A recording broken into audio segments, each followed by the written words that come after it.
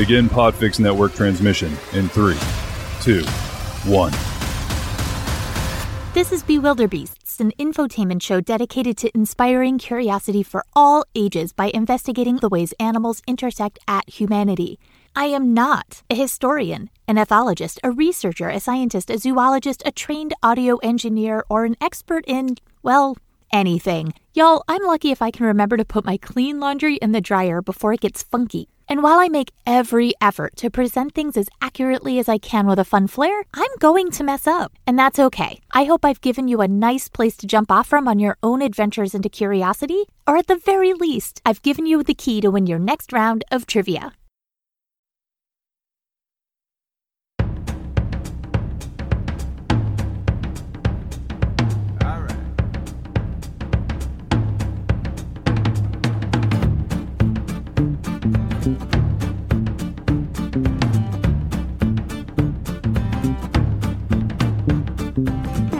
Hello and welcome to Bewilderbeasts, recording in a room I over-perfumed. I'm your host, Melissa McHugh McGrath, and today is the 50th episode of what I thought would be like maybe 6 tops. So in the spirit of Mythbusters and the Muppets, we're going to celebrate by blowing stuff up. All right, let's go.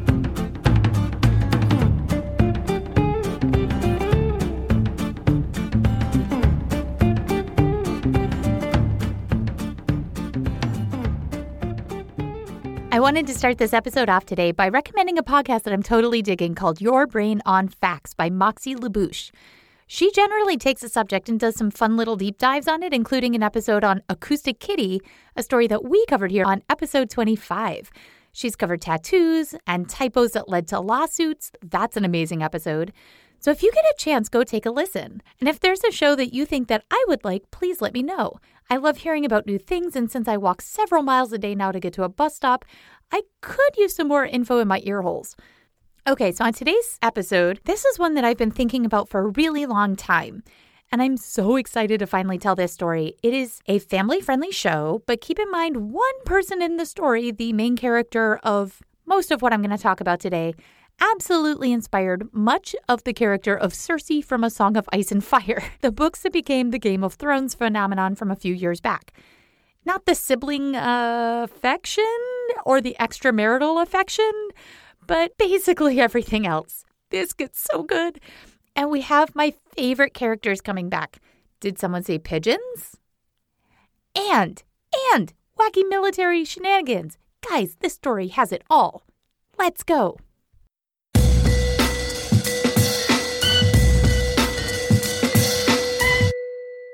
And when I say patron saint, I want to paint a picture. Most people assume gives to the poor, is kind, ends up on a candle or a statue where people come and pray for guidance. While I tell you this story and how it relates to the military shenanigans of World War II, just remember 2 words: patron saint. Olga of Kiev was a princess who became the first recorded female ruler of Kiev. She's also the first ruler of Kiev to adopt Christianity. She was canonized as the first Russian saint of the Orthodox Church, and she's the patron saint of widows and converts. Both of these we will discuss in great detail. Because when you think patron saint, you might think women are delicate flowers, and Olga would like to disavow you of that notion immediately. She would, if they had a lawnmower back then, mow over all those flowers. So Olga married this guy. Prince or king, the details are fuzzy, Igor. That's the name you need to know, Igor. There are 2 versions of how things ended for poor Igor. The first is that Igor would do what he was expected. Go from tribe to tribe, city to city, neighborhood to, neighborhoods of a sort within his kingdom to collect taxes. He happened upon one such tribe, the Drevelians. He got paid, and as he was walking away, he mentioned to his squad, "Hey, they seem like they're doing just fine. Let's go get second taxes from these guys. They can afford it." If this is how the story starts, this is probably where they should have left things. The second version, the Drevelians hated the idea of paying taxes and just didn't. They didn't agree with paying taxes after their ruler Oleg died. His successor, Igor, we've already met him, went in to say, "Hey guys, I noticed you haven't paid your taxes in a while. Can we just get off on the right foot?" And if this is how the story starts, this was all in the Drevelians and their first mistake. Either way, it's at this point Igor got some pushback from the Drevelians in a form of a little light assassination. The Drevelians revolted and proceeded to kill him with a tree. Well, technically 2 trees. He was, according to some, captured by the Drevelians, tied to tree trunks, and torn in 2. Something about how they bend, and when they release, they bend back, and if they're gonna go in opposite directions... Yeesh. I didn't know tree murder was a thing, but apparently it was. The Drevlians decided to use this momentum to take Igor's lady and land. This was their first or second mistake, depending on which story to believe. It's at this point the Drevlians got a bit overconfident and things started to go terribly wrong for the Drevlians. They assumed, incorrectly, that Olga, the delicate flower she was, at home running a kingdom, now a widow, she must be mourning so hard and raising a young son all on her own. Well, she would just need a big, tough man to come in and help her with all this Kiev land, right? So she'll just have to roll right over because ladies don't talk back to men, right? Especially if your leader is, and I'm not making this up, named Maul. Yep, the Drevlian leader who assassinated Olga's husband was named Maul, as in Darth Maul. Anyway, sounds pretty ominous. The Drevlians walked up uninvited to Olga's palace, said, "Hey, our leader doesn't really have online dating yet, but he's really interested in you. He killed your husband. He's a catch." And Olga said, "Look, I have to talk with my people. How about this? Y'all load up your boat with gold and silk and riches, whatever you have. Come back tomorrow and my men will be there. They will respect you, but only if you say, 'Carry us to your princess,' and we will remain in the boat." The Drevlians thought, weird lady, but sure, this seems a little too easy. The second they left, Olga leans over to her people and says, "Hey guys, start digging. You have 24 hours. The next day, the boat rolled up. Olga's servants were there waiting. The Drevlians used the secret code word, "Carry us to your princess," in our boat filled with riches. And they were carried all right, apparently. "Carry me to the castle" was code for tip the boat upside down and bury them alive, which is what they did in Olga's courtyard. Patron saint. Because Twitter wasn't a thing, the Drevlians didn't know that a third of their army was missing, dead in Olga's courtyard. New messengers were sent. Hey, did you hear from our other friends? I'm sure they just got lost. Anyway, our king really wants to marry you. She demurely said to the new guys, "Hey, y'all are dirty from the road and you must be tired. How about you just go to a sauna, clean up, and then I'll speak to you when you come out." They didn't come out. She boarded up the sauna and basically torched them alive. Patron saint. Olga then decides to mix things up a little bit. She goes this time to the Drevlian lands to pay homage to Igor's memory. Not. That's kind of what she said to their king. Y'all, they didn't have movies back then or tropes. This is a trap. We know this is a trap. They did not know this was a trap. The Drevlians decided, hey, future queen is here. Let's relax with lots of mead, ale, bread, meat, etc. But mostly meat and ale. Olga has her ladies walk around and just keep refilling those goblets, keep refilling those cups. Meanwhile, Olga and her servants were not drinking. This is kind of about the time where if they had read Song of Ice and Fire, somebody would have been playing the Rains of Castamere. This is a little red wedding-y. Only in this case, they brought the red wedding to the Drevlians. Anyway, when they were all basically passed out, toasted, very, very, very drunk, Olga and her ladies-in-waiting walked around and, like any good party, started slitting all their throats.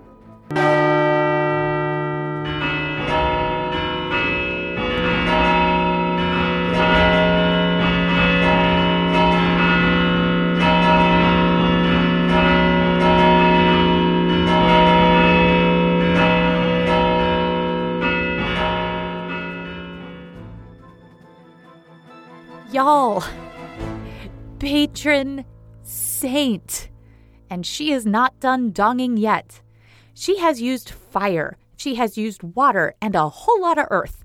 and a side of mashed potatoes and some ale. We're gonna need a little wind. Since the Drevlians are not taking the hint, Olga rolled her eyes, rolled up her sleeves, and decided she's just going to have to go to war. Get this over with. But remember, she is a lady. She can't just lead an army. She wears a bra and petticoats. There is no way this demure pussycat of a lady could lead men into battle, right? I mean, there are rules to massacres and obliterating your enemies. She's not just going to go rogue. So she collects all their neighbors' armies, gets her husband's old forces, her son, which some sources assume that he's 3, some say he's 10, but they all say he was the male heir, and he had to lead the men into battle and cast the first attack on the Drevlians, which he did on his horse. I'm picturing a little kindergartner on a miniature pony named Butterscotch. Butterscotch the pony trots out, and her son heaves a spear to mark the beginning of battle. It's said that his spear barely cleared the head of his own horse. After that first spear was tossed, the massacre began in full. The Drevlians got trapped in their own city, and they were under attack for quite some time. Some sources suggest over a year. Olga, at this point, seeing that they are hungry, have no resources left, proposes peace. And the Drevlians are like, this is a trap, right? And Olga's like, nah, we have all your money. You don't have any fur. You don't have anything at all, honestly. So how about this? How about just give me a pigeon and a sparrow from every house in the city and we'll call it square? The city goes, okay? Olga says, great. So they take the birds back to Olga's city, where she gets a little help attaching some burning wood in some stories, and others say they attached a piece of cloth and a string laced in sulfur to the birds. But either way, where do pigeons and sparrows go when released? Home. The wood, or the sulfur and cloth, was lit on each bird, and each bird was released. As everyone provided birds, every single house in the Drevlian city burned at the same time, making it both impossible to put out the fires and also made the people of the city run for their lives. As people left, it said that she instructed her army to just kill some of the civilians, give some as slaves to others, and left some alive to finally pay the tribute that they didn't pay earlier when they killed her husband. Patron saint.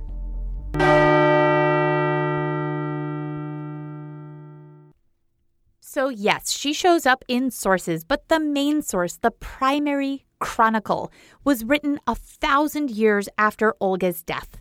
And at the time, it's important to recognize that things get a bit blown out of proportion and that these things may have happened to other countries, other tribes, other leaders, and maybe she had all of these cool things attributed to her, or maybe she did all these things.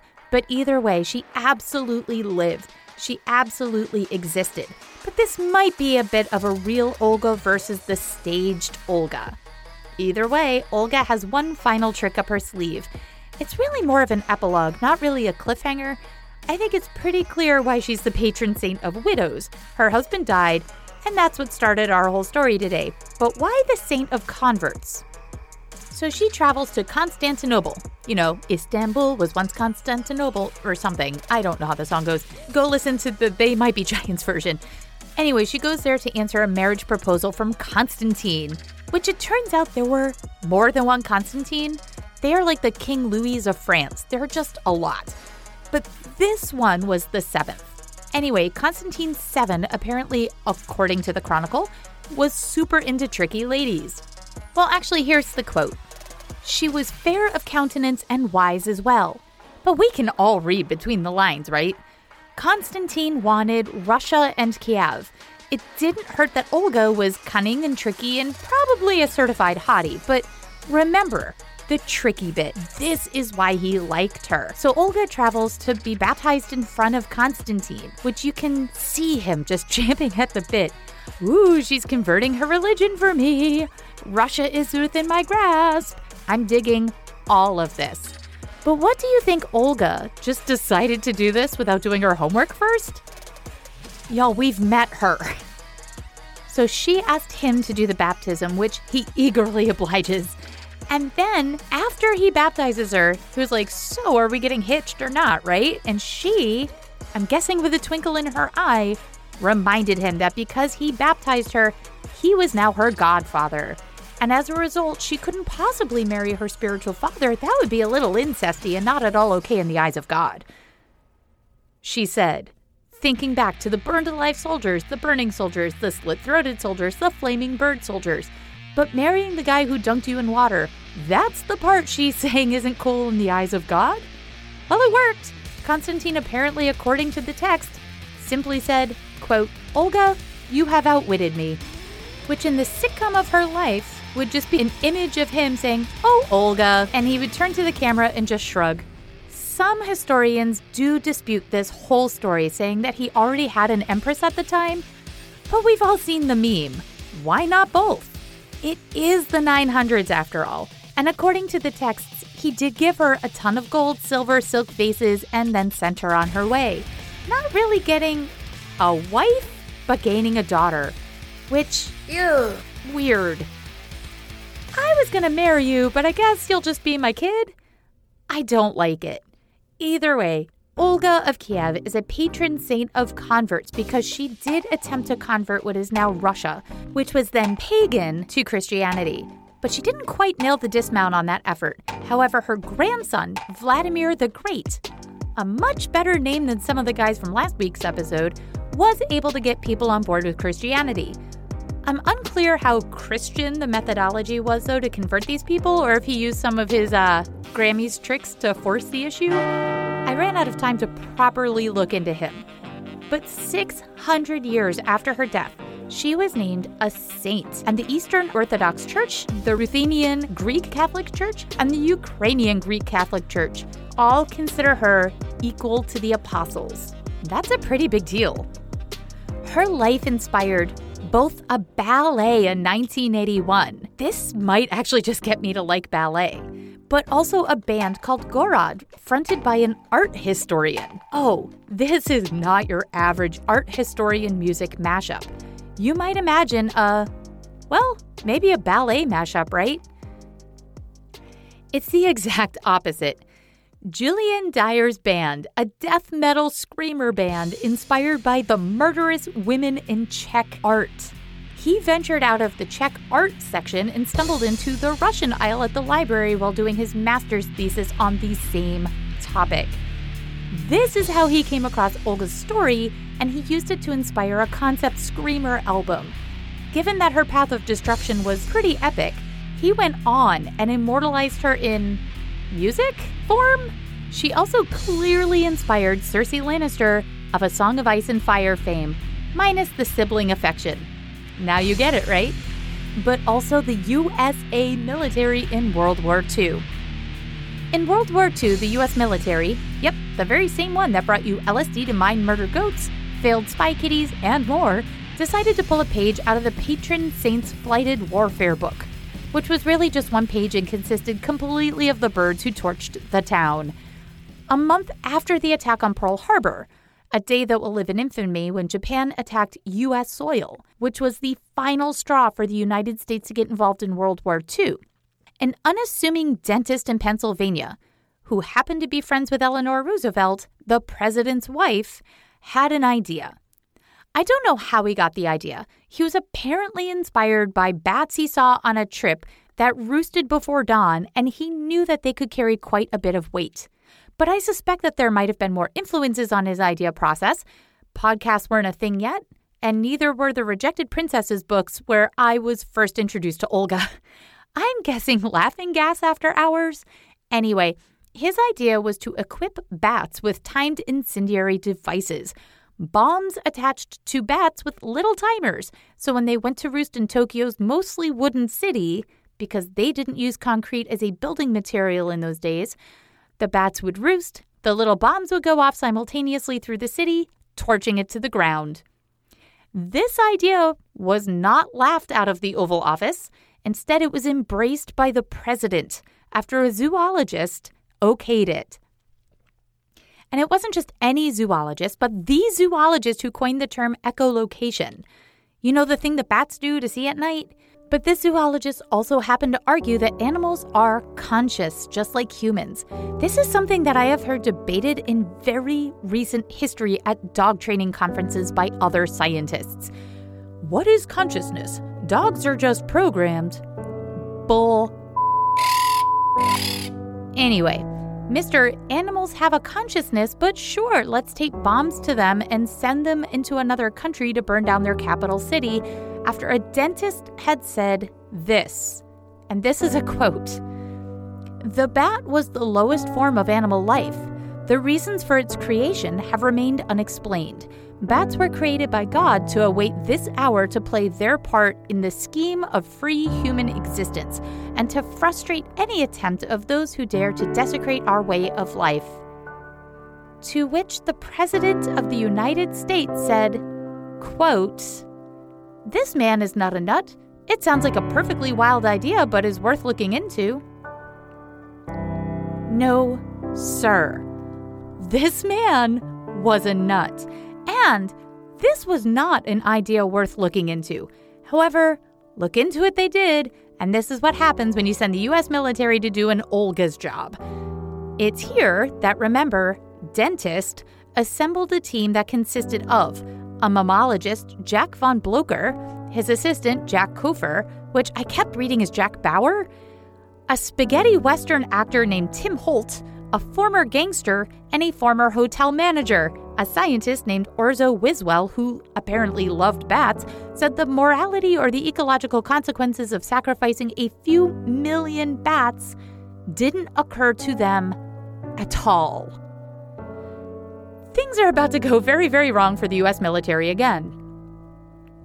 While the original plan was to arm the bats with white phosphorus, American chemist Louis Fieser joined the team, and white phosphorus was replaced with his invention, napalm, which was ultimately just glued to the front of these bats.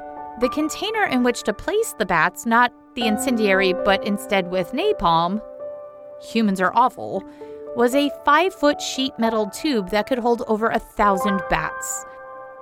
The boom sauce that was placed in a small cellulose container that the military called H2 containers. Funny enough, H2, hydrogen. That's another kind of bomb. The idea was to drop the giant tube filled with 1,000 bats, all armed, after dark fell. The tube, falling from the plane, would have a parachute. The sides of the tube would just gracefully fall away. The bats would scatter to the winds, and voila! Here's where you don't mess with Olga perfection. 1. The bats were accidentally released in a testing site in Carlsbad, New Mexico. They roosted under a fuel tank and promptly exploded. Whoopsie. 2. The project was canceled after the military realized the bats wouldn't be ready until 1945. By then, in a year, the military was all in on another project, the atomic bomb. Besides, 3. The project was already running over $2 million. Sure, that can get you a cute 100-square-foot leaking basement apartment in a city. But in today's money, that's over $19.3 million today. I mean, much of that, I'm sure, was cleaning up Carlsbad, New Mexico from napalm and an explosion. And not to be outdone, the British got into this too. Either they played the weirdest game of telephone ever, and when the U.S. said bat bomb, the Brits went rat bomb? Got it. Or if they came up with this all on their own, but the British decided to arm rats with explosives too, deploy them near German trains and German boiler rooms. The British called this Olga-inspired animal incendiary a win, not because the rats detonated. They didn't. The first and only shipment of rocketing rodents was sniffed out by the Germans. So how was this a great success? Well, the Germans evidently spent a ton of time and manpower and money looking for more shipments of rats with boom sauce that they ended up calling this a win for the Brits. And we did still ultimately end World War II with the dropping of 2 atomic bombs. But let's look back at Olga. Who run the world? Girls. So the next time someone says act like a lady, just know that you have options.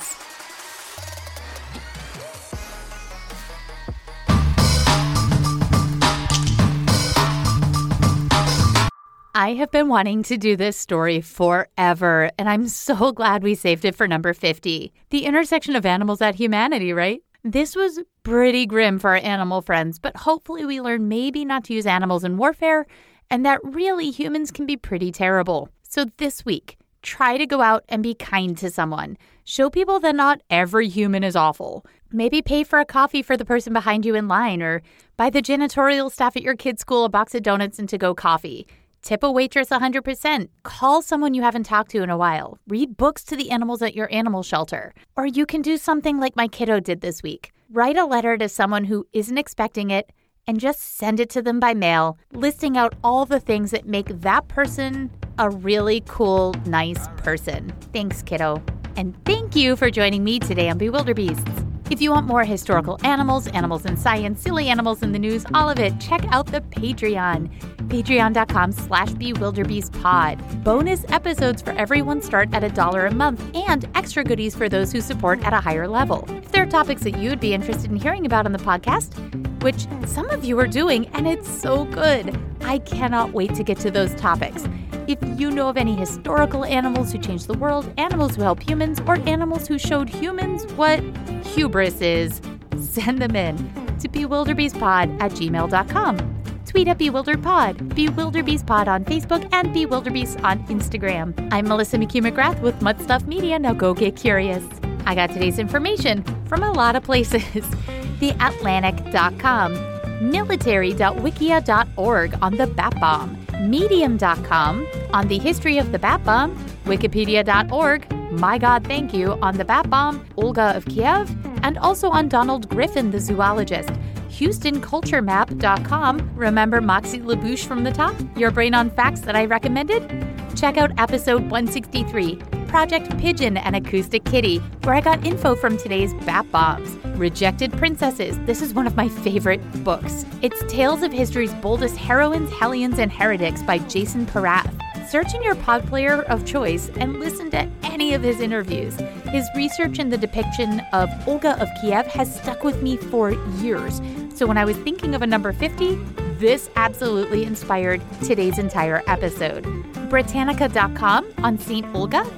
The podcast Endless Thread. Stop everything after you finish listening to this and then go listen. My God, it's so good. Also, the Today in History blog and the show Fierce Females, Olga of Kiev, Sweet Revenge. Sweet, sweet revenge indeed. And you get to hear some of that death metal. So links, as always, in the description of today's episode. Intro music is Tiptoe Out the Back by Dan Leibowitz. Interstitial music is by MK2. Additional music provided by Pixabay and freesound.org. Please don't forget to like and subscribe, review, and the very best thing you can do is share this with your friends. Thank you so much for listening, and I can't wait to start the next 50. I'll see you guys next week. Bye-bye.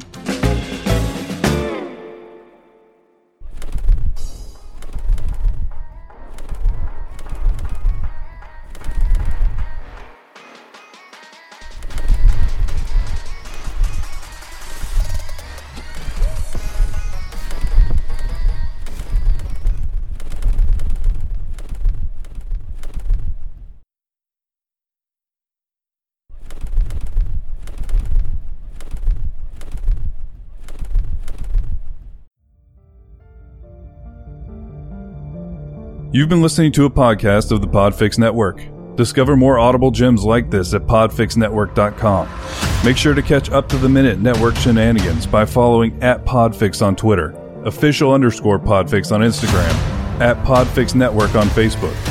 And make sure to subscribe to Podfix Presents wherever you choose to find podcasts. The Podfix Network. Artist owned and loved.